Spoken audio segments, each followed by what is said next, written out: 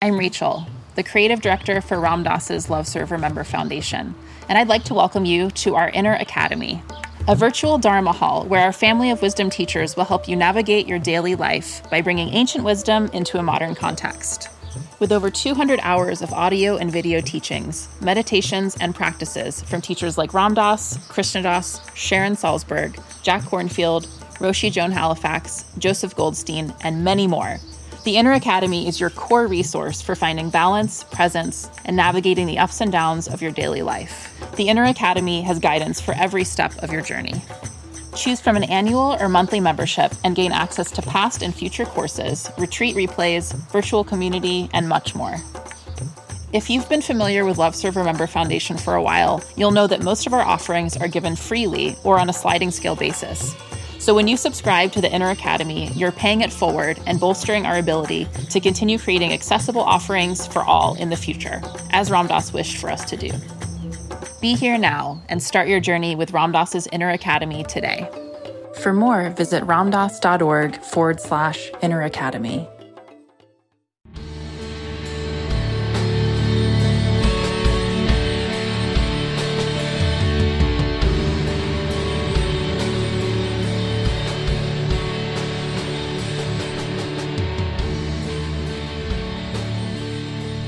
Hi everyone, this is Chris Grosso with the Indie Spirituals podcast on the Be Here Now network. And my guest today is the man himself, Jay Ivey. Jay, thank you for taking the time to be with me today. Man, my pleasure to be here, man. Thanks for having me on. A pleasure. Yes, sir. Yes, sir.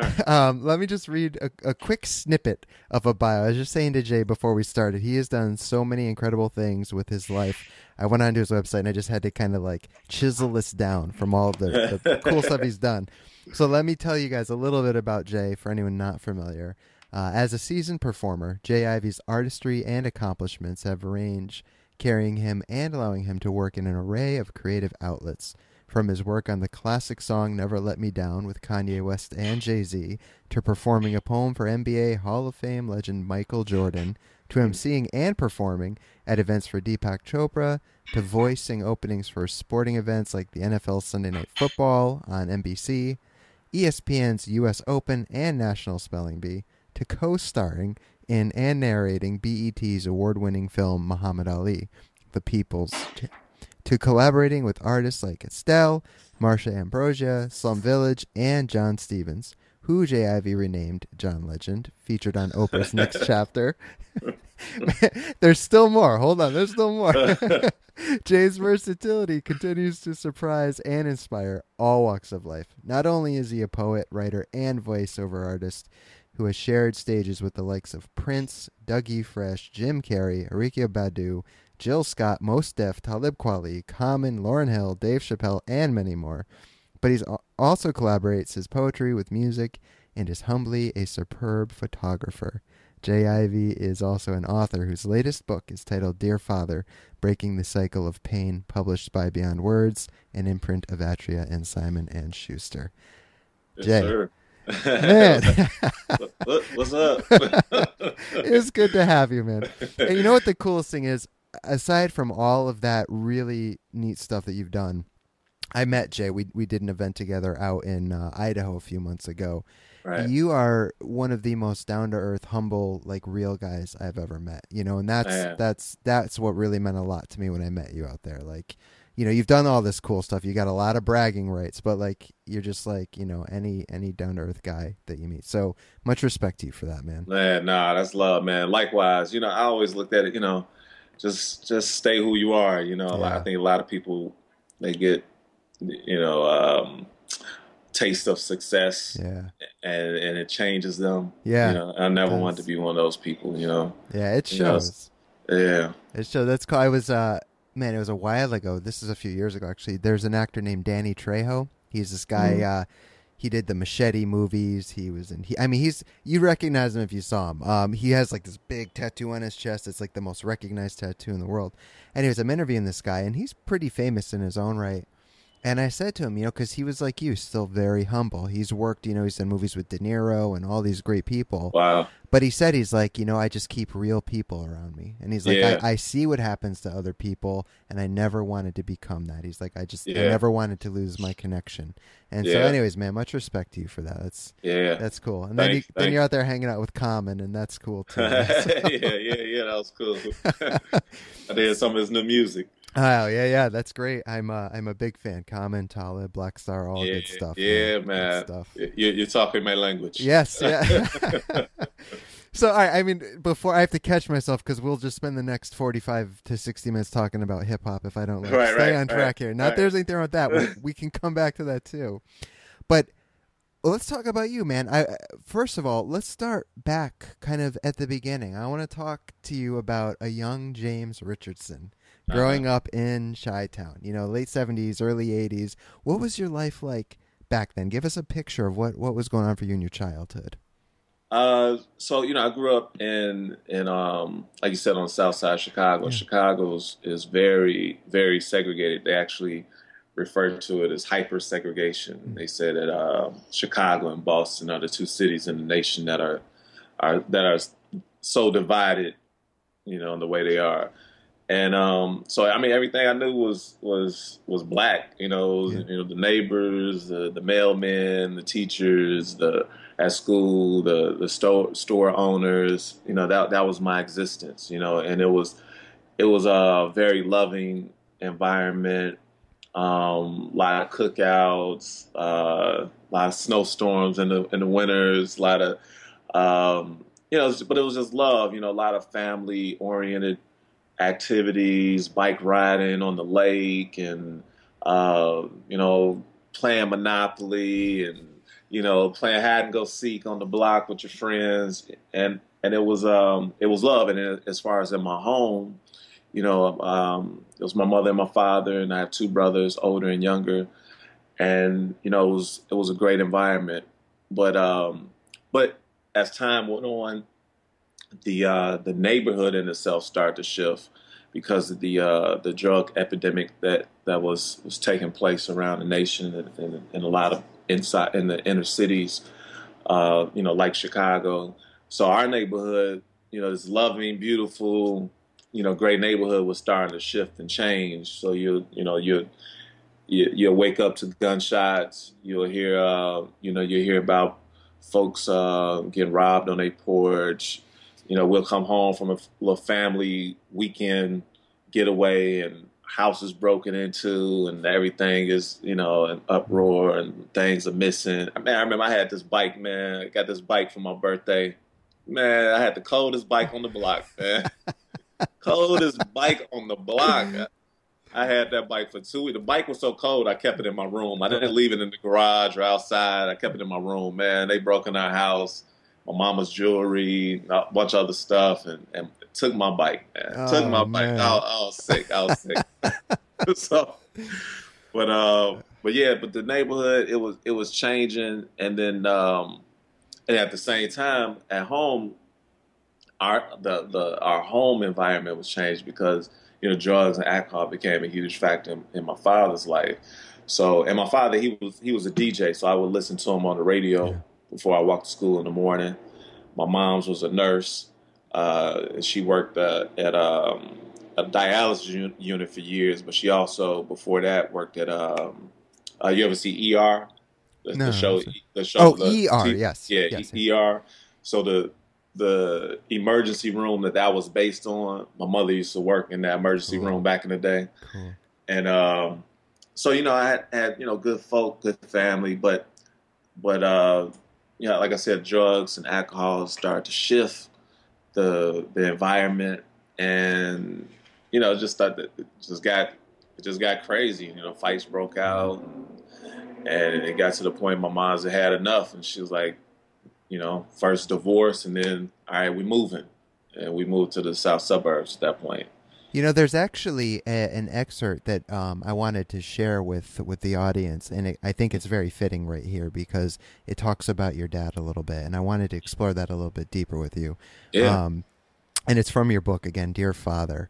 And what you wrote is, I don't remember him saying I love you when I was young, but he showed it by cooking us malto meal or pork and beans. He showed it through his smile when he would take us to fly kites and when he would sing happy birthday, or when he would surprise me and pop up at school to see how I was doing in class. I felt the love when I would drive around the city with him and being proudly introduced as his son Jimmy. Now, that's really beautiful. Like, thank you. Yeah, man. That's and again, and I'll say this again later, but your book, man, is so poignantly written. I mean, that's just such a small excerpt. As I'm reading it, I've got maybe like 30 pages left in it, and it's like I could have spent probably the next hour. It was either hip hop or I could have read your book to the audience. It's so beautiful, man. Thank you, man. But thank you. Yeah, really, you're a very, very gifted writer, obviously. But so there's that experience you have, and if we fast forward a little bit, if I'm correct, it was around 12 or 13, I think.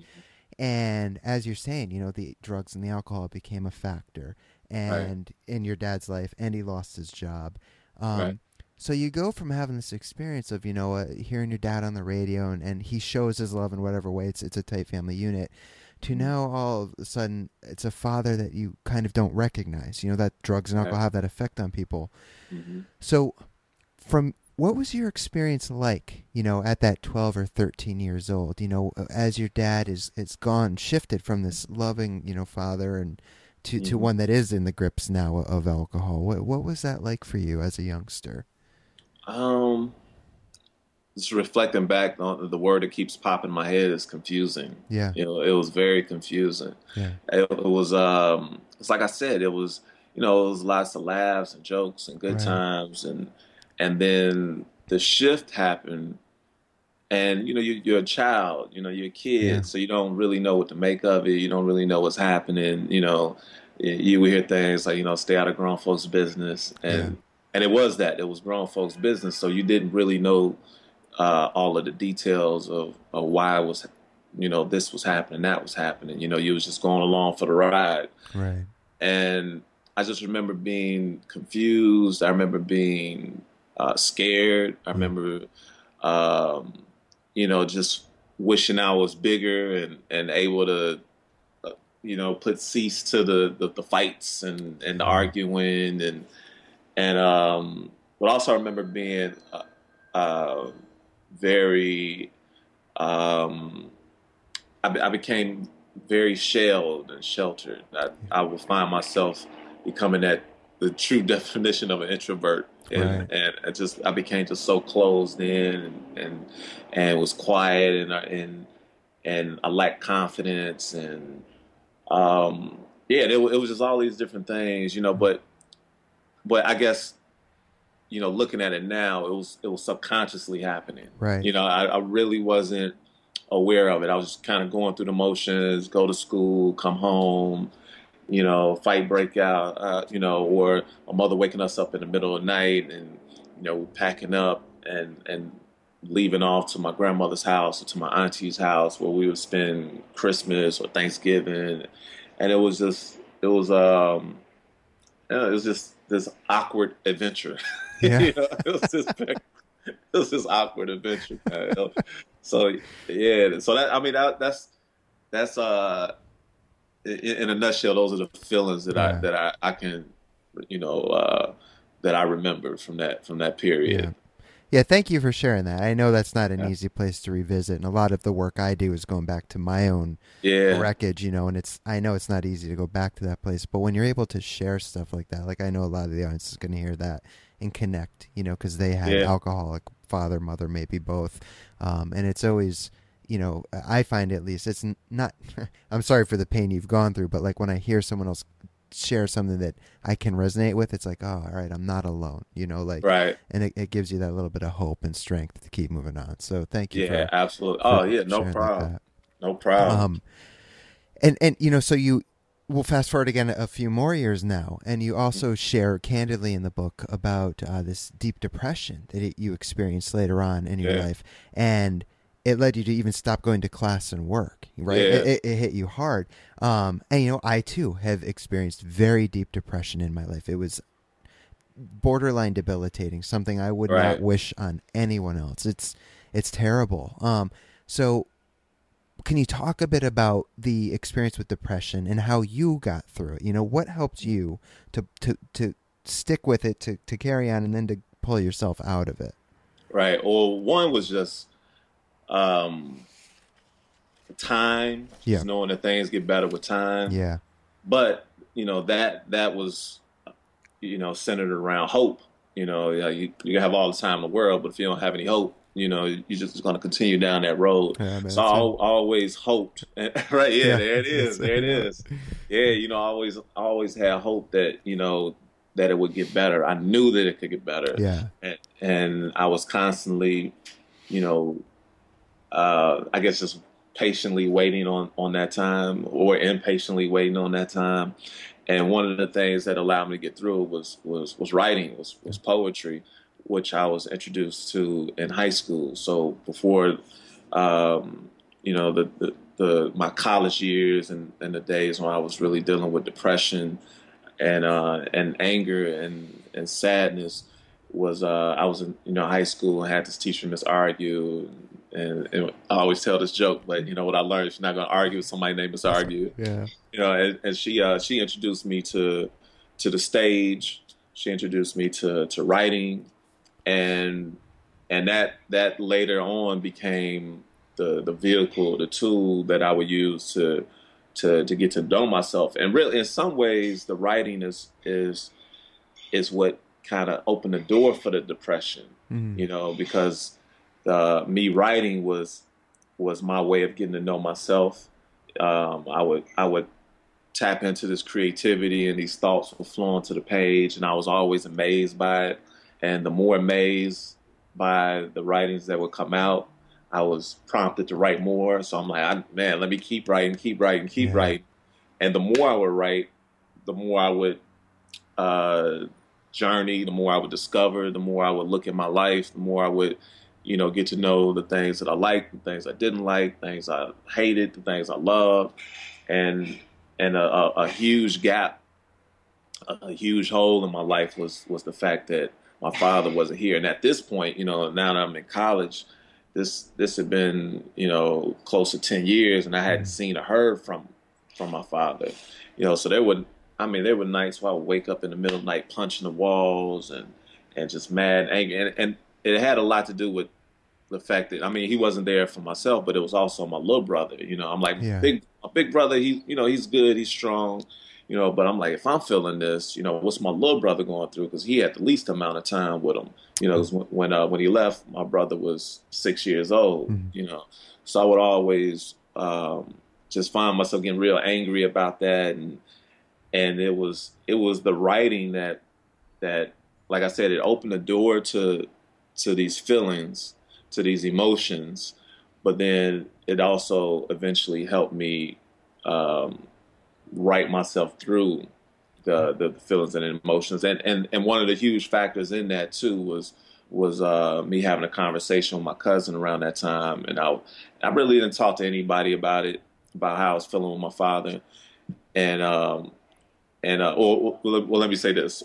Well, in high school, I referred to my high school's experience as having a lot of positive distractions. Yeah. I had my friends, my family, I had, school, I was doing shows, I was chasing girls, I had sports, so I was playing football, running track, I was hooping, my boys. When I got to college, I was kind of on this island, surrounded by people, but I felt alone, and my pen and paper, that was my companion, so when I got home from school, because like you said, I stopped going to work, stopped going to classes. The only thing that I would find joy in was writing, getting up with a girl, even smoking a little weed, those were the things that would kind of comfort me for a moment, maybe playing a video game. Yeah. But then when I got home from college, I opened up and I talked to my cousin about, how I'd been feeling. And she said, look, she said, you need to learn how to forgive. She said, if you don't learn how to forgive, you're going to carry that pain with you for the rest of your life. Yeah. And I'm sitting back like, well, that doesn't make sense. You know, Right, I'm right. like, I'm not trying to live the rest of my life feeling like this. You know, I'm like, but that was my first time ever um, being introduced to the idea of forgiveness. Yeah, It never crossed my mind. It never crossed my mind I need to forgive somebody who isn't even around to right, forgive. You right. know, so through writing and through exercising creativity and forgiveness, that's how I was eventually able to write my way, through this pain. Beautiful. And I'm going to ask you about forgiveness in a minute because it's a big theme in your book, and I know it's a Yeah. big passion of your work today. But Hmm. before we get to that, I wanted to ask you a question that I get asked quite often. Hmm. And I'll give my best answer, whenever I'm asked this, but I struggle because I have a hard time calling myself a writer. I have a couple books out, but I didn't go to school for writing. I never took a Right. writing class. I just Yeah. pen to paper, raw, or fingers to keys, Yeah. whatever. But I'm often asked, you know, for people that want to write, it's like, what do you do? How do you start writing? Like Right. they're intimidated by the idea of writing, but they want to Right. start. So that's cool. Right. So what would you say to someone that says, I want to start writing, but I don't know what to do? Do you have any advice, or is there a particular practice or a prompt that maybe would help them? What's your advice on that, or your thoughts? Yeah. Well, my advice is to not think about it. Is to just do it. And I found, and it sounds simple, but I know over the years when you find yourself flowing, writing, and then you run into this writer's block. Yeah. And I found that uh, after I come out of the block and get to writing, what I noticed was when during those moments when I was struggling with it, it was more so me thinking too Yeah. much about it. I was overthinking and, oh, it has to be this, it has to be good. What to do? What? But when I take myself out of that and just write down whatever comes to mind, Yeah. if it's good, if it's not good, I'm not even thinking about it. Whatever comes to mind, I'm gonna just put it on the page. It's I tell people it's a matter of quite like meditation. Sure. It's a matter of being still and listening. You know, uh, and and writing is just the next step of, okay, I'm still, I'm listening, and whatever I hear, I'm gonna write it Yeah. down. Yeah. I'm not gonna think about what I'm hearing. I'm gonna just write it down, and then from there I'll structure and rewrite and go back through it. But yeah, I think just being free with it, not having any expectations, not Yeah. having any reservations, not having any fear. A lot of Yes. people, fear is a huge thing. It'll get in the way of, what would people think? Don't worry about what people think. What do Yeah. you think? Don't worry about it being good or bad. If you feel it, whatever you feel, write that down. And what I found is if I feel it, other people feel it. If I like it, other people love it. So it's just a matter of just being confident and knowing that you have a gift. You have an amazing ability to put thoughts together, and still listen, right? There it Yeah, is. I love that. yeah, It's a great recipe. It's yeah, really similar. What I say to people. The big thing is, like you said, don't worry about what other people think, because so many people have told me, they'll start to write and they'll start over because they're comparing themselves to other writers, and right, and then the voice is, well, what will somebody think if I write this? And so you got to yeah, take that out. And the other thing I'll tell them is, the suggestion I give, it works for me, is write like today was your last day on earth. yeah, Write with that kind of passion. Like you will yeah, never get another chance to sit down and write again.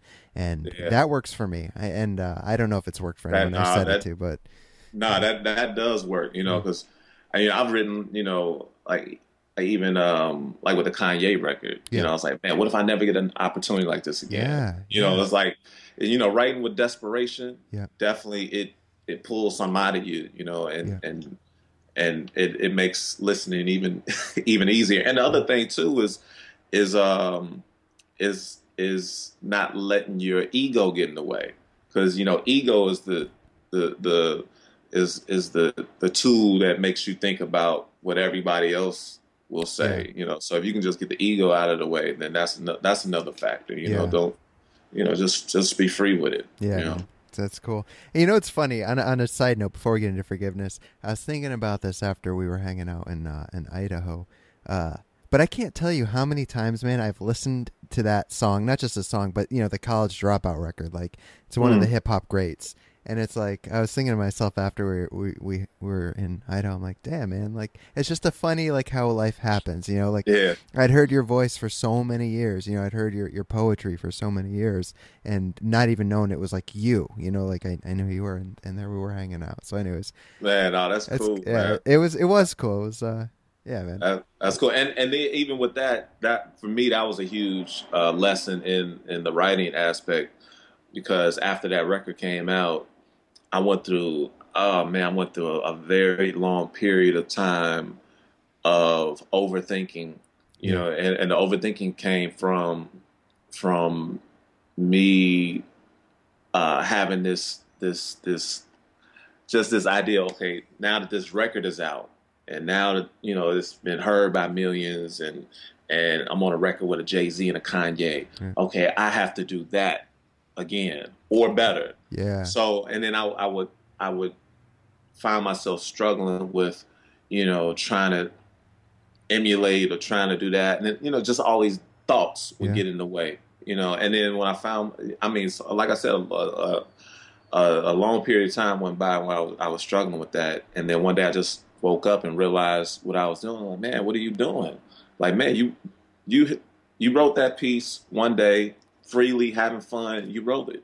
Write something else. It'll happen again. Your gift hasn't gone anywhere. So yeah, the overthinking will kill it. And actually, so what? Let me read this excerpt because it actually addresses what you were just saying. Another excerpt from your book, and then we'll circle back around to forgiveness after. But this I think fits really perfectly here, because you actually preface this by you're talking about gratitude, and it's something that's very important in your life. And this is from the chapter "Fear is a Hell of a Drug," and you write in it, you go, "In that moment, I forgot to be grateful for what I did have in my life. I forgot to live in gratitude. I was spoiled by the success I had been experiencing, and falling off that high made me feel so low. Not doing led to no money. No money led to isolation. Isolation led me back to feeling depressed. Depression led to not writing and doing what I naturally loved. With each step not being taken, I felt lower and lower. The negative spirits of old were haunting me again. Those negative voices were telling me that I wouldn't amount to anything, telling me that I would fail like my father did. These voices were whispering to me that my dad left because I was worthless, because I was nothing, because I didn't deserve to be loved. Those same voices were telling me that the world would follow suit and abandon me. Those voices were telling me to shut up, to stop writing, to stop performing. They were telling me that no one wanted to hear what I had to say." So it's like you just said, man, like those voices creep in. I can't tell you how many times that's happened to me too. Like just that self-negating talk that, no. But what I love though is you preface that again by saying you were losing touch with your gratitude. You were getting sucked into this. So let's talk about gratitude for a minute and the importance that's played in your life. Holding on to that and focusing more on what you have to be grateful for than getting sucked into these negative thoughts, that kind of endless vicious cycle that'll go if we don't do something about it. So talk to me about gratitude in your life. How does that inspire you? How does that keep you grounded? What is that in your life? Yeah, gratitude is major, and I think with gratitude, one of the things that it does is it keeps you in the moment. Yeah. Gratitude. If you're grateful for what you have right now, then you're in the moment. You're not in the past harping on what did happen or what didn't happen, or who did what, or why wasn't life built a certain way. You don't harp on it. You just, okay, I'm grateful for breathing.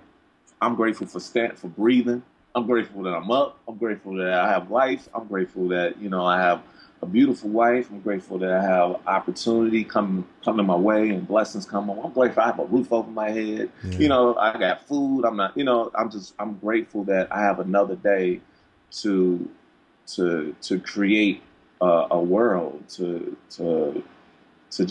build on you know on the steps from the past. You know, I had and that I have these lessons and this knowledge and all these different things and all this experience, so I won't hopefully make the same mistakes, Yeah. you know, going forward. So you know, gratitude is, I mean, it's huge. And I remember even when I was writing this book, I was I mean, I was on the plane. I was flying from Chicago to New York, and I had, um, you know, it was one of the final write ups. You know, they Yeah, send the you, edits, the yeah, drafts. Yeah. they send you one of the. I think it may have been like the edit before the final edit. You Yeah. know, so I'm marking up the pages, Oh, and the I'm paper ones. Oh, yeah. so I'm on the Yeah, plane. I'm yeah. reading through. I'm flipping through the pages, just making sure everything is right and in order. And man, I was reading a part in the book where I actually, you know, wrote the poem "Dear Father," and I became so overwhelmed with gratitude due to the fact I was like, man, I went through a lot, you know, but I was just grateful I was able to come through it. I was grateful, you know, me and my father didn't have the relationship we had, but we did have a relationship. He did get me here. He did, you know, teach me a lot. Even when he wasn't there to teach me things, I learned from him, you know, and I knew he was walking with me on this path of you know, dear Father. And I know he was opening doors and and I was just grateful for even having the ability to write this story, having you know a gift to be able to get out and perform it and meet people and speak, and you know, so I just became overwhelmed. And I was like, man, if I hadn't gone through any of this, you know, my life was perfect. I wouldn't, you know, maybe I'll be grateful for other things, but Yeah. I wouldn't be in this moment. I wouldn't have this story to tell. Um, I wouldn't have these experiences to share with people. So, you know, they might help someone else, you Yeah. know.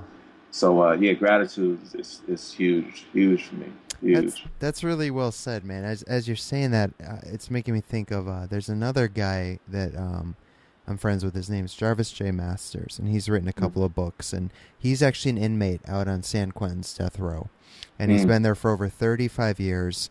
He was sentenced originally for 8 years for a crime. It was a robbery. He did commit it. He was guilty. Then he's mm, there. He gets accused of sharpening a spear that's used by someone else to murder a prison guard.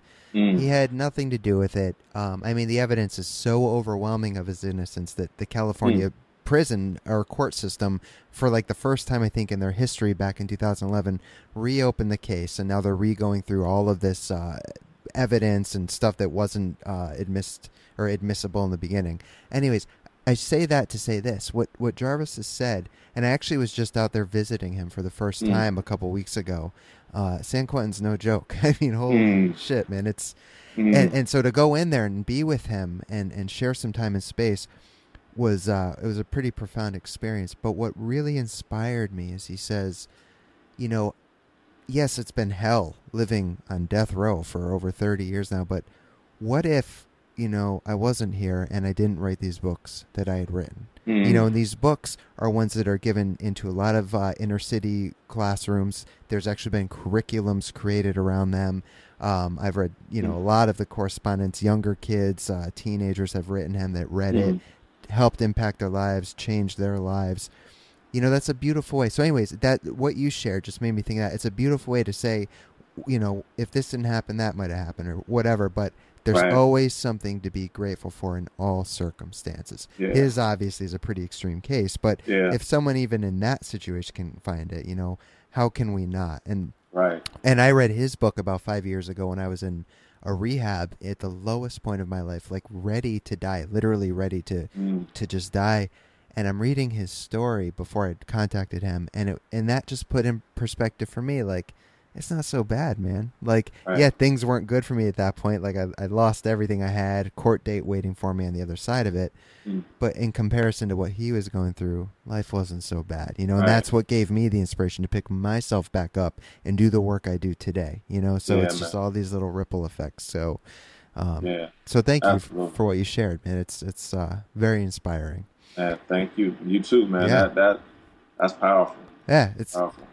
We do what we do, you know. Like I Yeah. know, like we had these talks, but it's like you get this opportunity in life, you know, to help other people and to do stuff that you're passionate about while helping them. I mean, Right. what a blessing. It's Yeah. incredible. So, Yeah, man. yeah. But so let's talk about forgiveness, all right? Because again, Yeah. this is big, real big with you. So it's I know it's been a big lesson in your life, a big teaching Hmm. for you. So what does forgiveness mean to you, and how after that, how can we learn to authentically, like really forgive ourselves and forgive others? What do you what are your thoughts? Well, I think forgiveness it frees you from whatever negative power has been holding you down and has you shackled to the depths of the ocean, and has this heaviness on you. When I was taught that when you're able to forgive someone, you take the power back. Take the power back. You don't. A lot of people they um, they will confuse. Sorry about that. A lot of people will they will confuse forgiveness for forgetting, Hmm. and to me that's impossible. Like, yeah, small details may fade from your memory, but you don't forget. You Yeah. don't forget. You a TV show will come on, you drive down a certain intersection, the wind will blow a smell from a restaurant. Yeah. Uh, I mean, there's so many things that trigger, the past. So many, you drive past a landmark and it reminds you, it takes you back to, a particular time. And for me, just getting to the point of being able to forgive, when you are flashed back to those moments, you remember, but you remember the lesson instead of um, remembering the lesson and feeling the pain.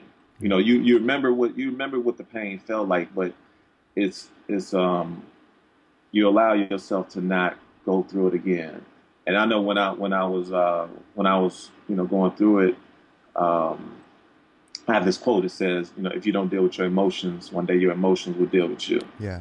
And when I was going through this huge spell of time of just wrestling back and forth with, okay, I'm mad at my father. Okay, now I'm gonna forgive him. I got to the point I'm gonna forgive him. I remember having this. Uh, After I had to talk with my cousin, I wrestled with the thought of forgiveness for months and months and months. And then I was performing at a youth revival at a church on the south side of Chicago, and I remember just breaking down. It was a buddy of mine. He was he was giving a testimony about his sister passing, and just seeing his void, seeing that hurt, that pain, that loss that couldn't be uh, feel by anybody else. Seeing that void, it reminded me of my void, and I remember just breaking down. And it was in that moment where I just prayed to God. I said, God, I forgive my father. I just want to see him.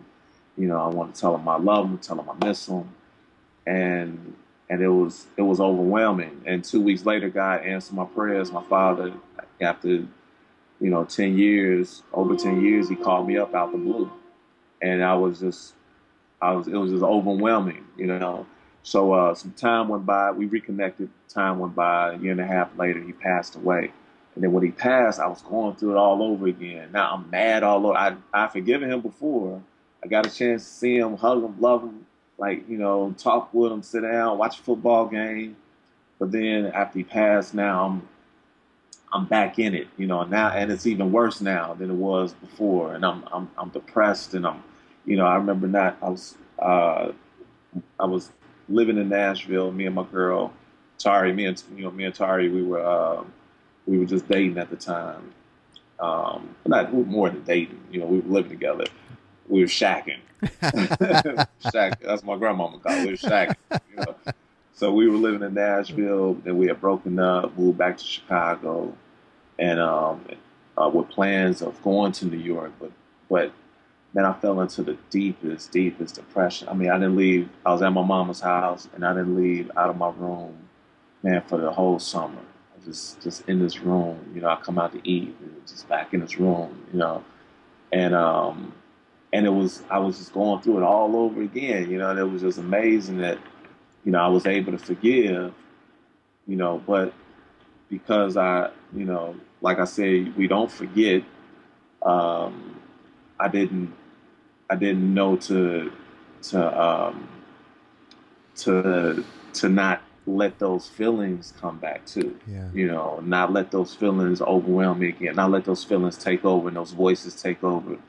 So when I finally got to the point of like truly forgiving was when I had a conversation with my mother, and this was after I moved to New York, and she told me, she asked me, she's like, "What's going on? You haven't been talking to me. You haven't been talking to Tari. What's happening?" And I'm like, "Well, this is what's going on." So for the first time, I opened up and I talked to my mother about my father, and my mother listened to me, and then after a few minutes, she just lit into me. She said, "Look, your father was a good man. Let him rest in peace."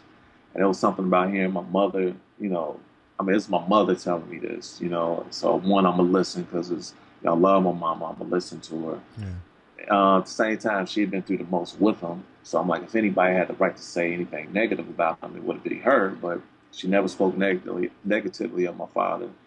And I did know he was a good man. At the end of it, I knew he was a good man who had just been hurt as a child. He grew up with his hurt, his pain, didn't know how to cope with it, didn't know how to deal with it, and he passed it on. So I think, the compassion I was able to find in that moment, the understanding, or, and even just the wisdom of my own life experiences and journey, and knowing what it is to be an adult with real life issues and real feelings, and it all those things came together, and I could hear Tari telling me that I need to break the cycle. She was the one who told me, like, you have to break the cycle. I could hear my cousin Julia telling me, you need to learn to forgive. And it was in that moment I decided to finally, like, really truly forgive. And so I wrote, and it was with this poem, with this letter, Dear Father, that I was able to get those feelings and those thoughts and all those ideas and all that pain and all those years of heaviness and just feeling lost and feeling devalued, and not having. I put it all on the page. There was tears on the page when I wrote the poem, but I wrote it, and immediately I feel this weight lift up off of me. And again, there wasn't anything forgetful in the poem. It was every memory, every thought, every moment, not every moment, but a lot of moments of, where I reminisce in the poem about the good and the bad times. But it was ultimately, it was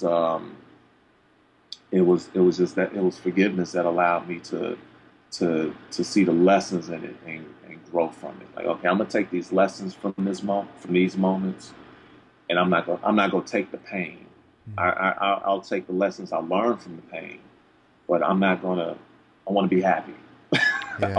I want to be happy. At the end of the day, that's it. I want to be happy. Yeah. And so yeah. So I know it's a long answer, but no, it's beautiful. But forgiveness to me is just finding that freedom. Yeah. It's finding that freedom. And what I love, and I apologize I don't have the exact name, so I'm going to let you talk more about this, but you took that experience of writing and finding this forgiveness, and you have started this movement where you're having people write letters to their father. This is something I apologize. I wasn't formally going to talk to you about in this conversation, but it just popped up, and I remember you were talking about it at the event out in Idaho, and I was so impressed by that. So can you share a little bit about that? Yeah, so the poem, it turned into a book, and while writing the book, me and Tari, we were building on, next steps and, getting down the road, Yeah. and, but also how can we use this to truly help people? So we looked at it, at the book as it would be better served if it was more of a call to action. Yeah. So let's present this story, present this idea, present this present the power of forgiveness, and show people what they could do, or show them the possibility if they were to exercise forgiveness and also letter writing. So that prompted us to start DearFatherLetters.com, and the theme is 1 million letters written, 1 million hearts healed. So we wanted to use this process to inspire 1 million people to write letters to their fathers, no matter if the relationship is good, bad, or ugly, and to start this conversation of healing. And so far, man, it's been amazing. We've been moving around a lot with it around the country, and a lot of people been writing letters. I was just at Steve Harvey's mentoring camp for young men down in Georgia. I did the one last year as well in Dallas, and I had 200 young men that's growing up in fatherless homes, and I gave a workshop, told my story, and took them through the process of writing, and the page is filled up immediately, filled up, and we had a group of educators in Virginia, Loudoun County, Virginia, actually developed the curriculum for the book. So now we have a curriculum that's in classrooms. Cool. I mean, it's amazing, it's amazing. But Dear Father Letters is the name of the movement, and people can check it out at DearFatherLetters.com. That's awesome. I used to work with kids before I started doing this writing and speaking thing, elementary school kids, and it was in what were considered high risk or at risk neighborhoods, and it was a lot of fatherless kids. And Right. I'd also do one-on-one mentoring outside of that with kids about ages 5 to 18. It was a wide range, but again, most of them fatherless, and it's it's so cool that there's things like that you're putting out into the world, that can really sincerely, if someone sits down and does that, maybe not fully heal, but start Right. that healing process, start Right. mending. And in some cases, maybe that is all it will take to heal. But either way, it's such a service to people to do that. And I love that you also said, even if the relationship is good, write a letter, man, write a letter. Like, Yeah, yeah, because that'll inspire the next man, yeah, or the next woman, because it's not just centered to men, but Cool. just, and it's not just even uh, strictly focused on forgiving a father. It might be a mother, it might be a friend, it might be yourself, Yeah. So but getting the good letters, the good stories, we need those. Yeah. There's lessons in those that we need to learn from too. Cool, man. Yeah, man. So let's talk really quick about, and this is just coming up for me, but let's talk. You've mentioned your wife, Tari, a few times. Yeah. I love her. I got to spend some time with her out in Idaho. Total trip. You guys are amazing. Yeah, thank you. But yeah, so what I thought was so cool, man, is that, so you do this really passionate offering. Your talk, it's not even a talk. I mean, you offer poetry, you talk about your experience. I mean, I laughed. I saw people crying. It was really 2 hours or so of just passion. It was beautiful. Yeah, and what thanks. was so cool too is that, your wife comes up and sings a few times, and she Yeah, has one yeah. of the most soulful voices I have ever heard. And not only that, but after you guys were done, someone was crying. Like they were just, they were so moved by what you'd offered, and it brought up stuff. And your wife is over there, like getting tissues, like trying to find tissues, and like, consoling, like just there with this Yeah. person. A lot of people want to like talk to you guys and, about your performance. And that was right where she went. Like, I want to help this person. It was really beautiful to see. So anyways, just props to her for that. But Yeah, thank so you. what's that experience like, man? You get to travel, you get to work with your wife, like you guys come together and make this beautiful truly beautiful, passionate offering. What's that like for you, man? Man, it's amazing, Yeah, man. I've been blessed to be married to my best friend, and I know a lot of people marry their best friends, yeah, but my best friend just happens to be in a similar field. You know, nice. she like we met. I always joke we met in the club, but we met at this it was a jazz club, and it was her Nice. first time singing, and well, first night singing publicly, Yeah. where that moment when she's like, this is what I love to do, and this is what makes me happy, so I'm Mm. gonna pursue this. And so the first night of her pursuing her dream, I just happened to Wow. be there. And we've been blessed to move forward since. And it's amazing. We get to work together, we get to perform together, we get to build and dream together, and see new places, meet new people. And it's amazing. And a Yeah. lot of people like, man, y'all spend a lot of time together. But man, it's my best friend. Like, it'd be different if we couldn't stand each other. That was Right. like, but Yeah. but and we're the type of people we wouldn't do it if we couldn't. Right. We, Right. But yeah, it's been a blessing, man. It's a blessing. So, That's cool, man. and she's like extremely gifted. Like one of the Yeah. most. Her writing, her singing is just always just mind blowing to me. Yeah. Like, man, Yeah. I'm like, you just did that. She writes fast. I'm like, you just sat there for 2 minutes and wrote a song. Like Yeah. I'm like, I need a little bit more time than that. But Ah, yeah, she's amazing, man. that's cool, and it's very obviously like I could tell you guys really really enjoy each other's company. So that's cool, And man. That yeah, it comes through. That's cool. So what else are you working on? I know you're saying you're doing the audiobook, or you're getting ready to do the audiobook for Dear Father, and if that's correct. Yeah. well, no, I've already Oh, recorded. you have recorded it. Yeah, yeah. So I recorded. I actually did it last summer. We were going to Oh, release it. okay. We were looking to release it in the fall, but Okay. but we pushed the dates back, and so I recorded the full book. So Yep. it's an 8 hour audio book. But one of the things I did is the book is laid out. As you've seen, is laid out with my story with poetry intertwined in the Yeah. story. So I took some of the poetry and I turned them into songs. Cool. So, within this 8 hour audiobook, you have music, throughout the book. But then I decided to take those songs and turn them into an album. Oh, So nice. yeah, so you can get the 8 hour audiobook, Dear Father audiobook, or you can get the 1 hour album called My Daddy's Records. So Nice. yeah, so we're gearing up for the release of that, and uh, moving around, of course, more shows and events, and we're doing Dear Dad Dialogues, and the Dear Dad Dialogues is where we go out and have like an open forum, Yeah. where I'll open it up, tell a little of my story, perform, but then we'll open it up and have discussions about growing up in fatherless homes, about forgiveness, about just those good and bad stories, Right. just Yeah. real conversations. So we're doing that, and then working on some other documentary stuff. I do voiceovers as Yeah. well. So I'm working on a documentary on Ernie Barnes, and Ernie Barnes is an amazing artist. A lot of people know him from being an artist. He did the art for JJ on Good Times. Oh, okay. Yeah, Right yeah. So on. Cool. a lot Cool. of, yeah, a lot of people know him from that. So working on, he was actually one of my mentors. He passed in it's been like 7 years now, but he maybe eight.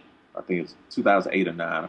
But so we work. Me and my buddies Cootie and Chike, who I did the Muhammad Ali documentary Yeah. with. Yeah, we're working on that now. Nice, man. Yeah. So where can people find you online? What's the website? Yeah, so my website is j-ivy.com, just the letter J hyphen ivy.com. My Twitter and Instagram and Periscope is the letter J underscore Ivy. I'm on Snapchat. That's J.Ivy snaps. And then on Facebook, just J Ivy. And then definitely we'll love for people to check out dearfatherletters.com. Yeah. The Twitter is the number 1 million letters, Yeah. and on Instagram is Dear Father Letters. Cool. So definitely please check those out too. But you can find all those on your webpage. Yeah, on the webpage. So Cool. j-ivy.com and dearfatherletters.com. Cool, man.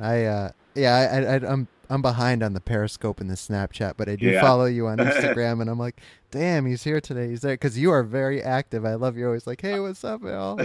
I've been trying to get better, man. It took me a while, man. I was anti social media, but I'm been slowly like, okay, let me adapt. I hear you, man.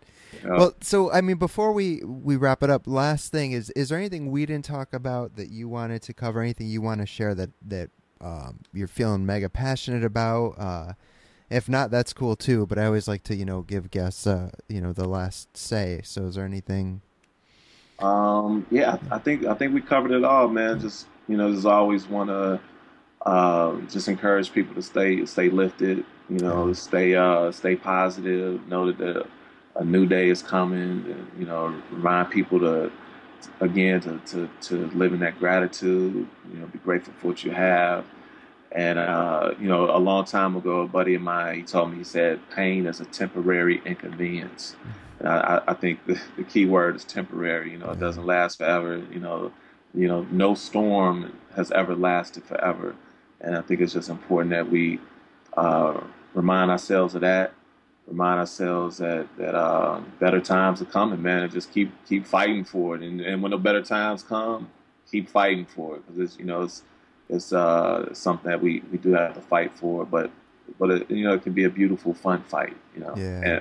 Yeah, it is what you make of it. Yeah, man. Yeah, absolutely. Cool. Well, Jay, thank you for your time. It was a real pleasure having you on. I know we'll do this again because there's plenty more I'd love to talk to you about another time. We'll get way more into hip hop next time because we'll just do a whole hip hop show. Cause I got new music coming soon too, outside of the book. So definitely we have to talk about the new albums and all that. All right, then. Yeah, so we'll get back together later on then for sure. Yeah. Let's do it. All right, man. Well, thank you again. And last thing I do want to say is anyone. If you see Jay's coming to your area, I cannot recommend enough. Go see this man perform. It is, yeah, man. And I wouldn't say if I didn't mean it. Like, first of all, the book is phenomenal. So read the book. It's really beautiful. But seeing you live, it's a hell of an experience, man, for real. So check out Jay's website. See if he's coming to your area. There it is. It's in my bedroom right now, man. I'm sorry I didn't grab it. It's amateur hour over here. I'm sorry, man. But it's all good. There it is. But thanks again, Jay. I really appreciate your time and everything you're doing in the world. A lot of respect to you for that, man. Thank you, man. I really appreciate it. Thanks for having me on, too, man. And keep doing what you do, because, Lord, man, folk need it.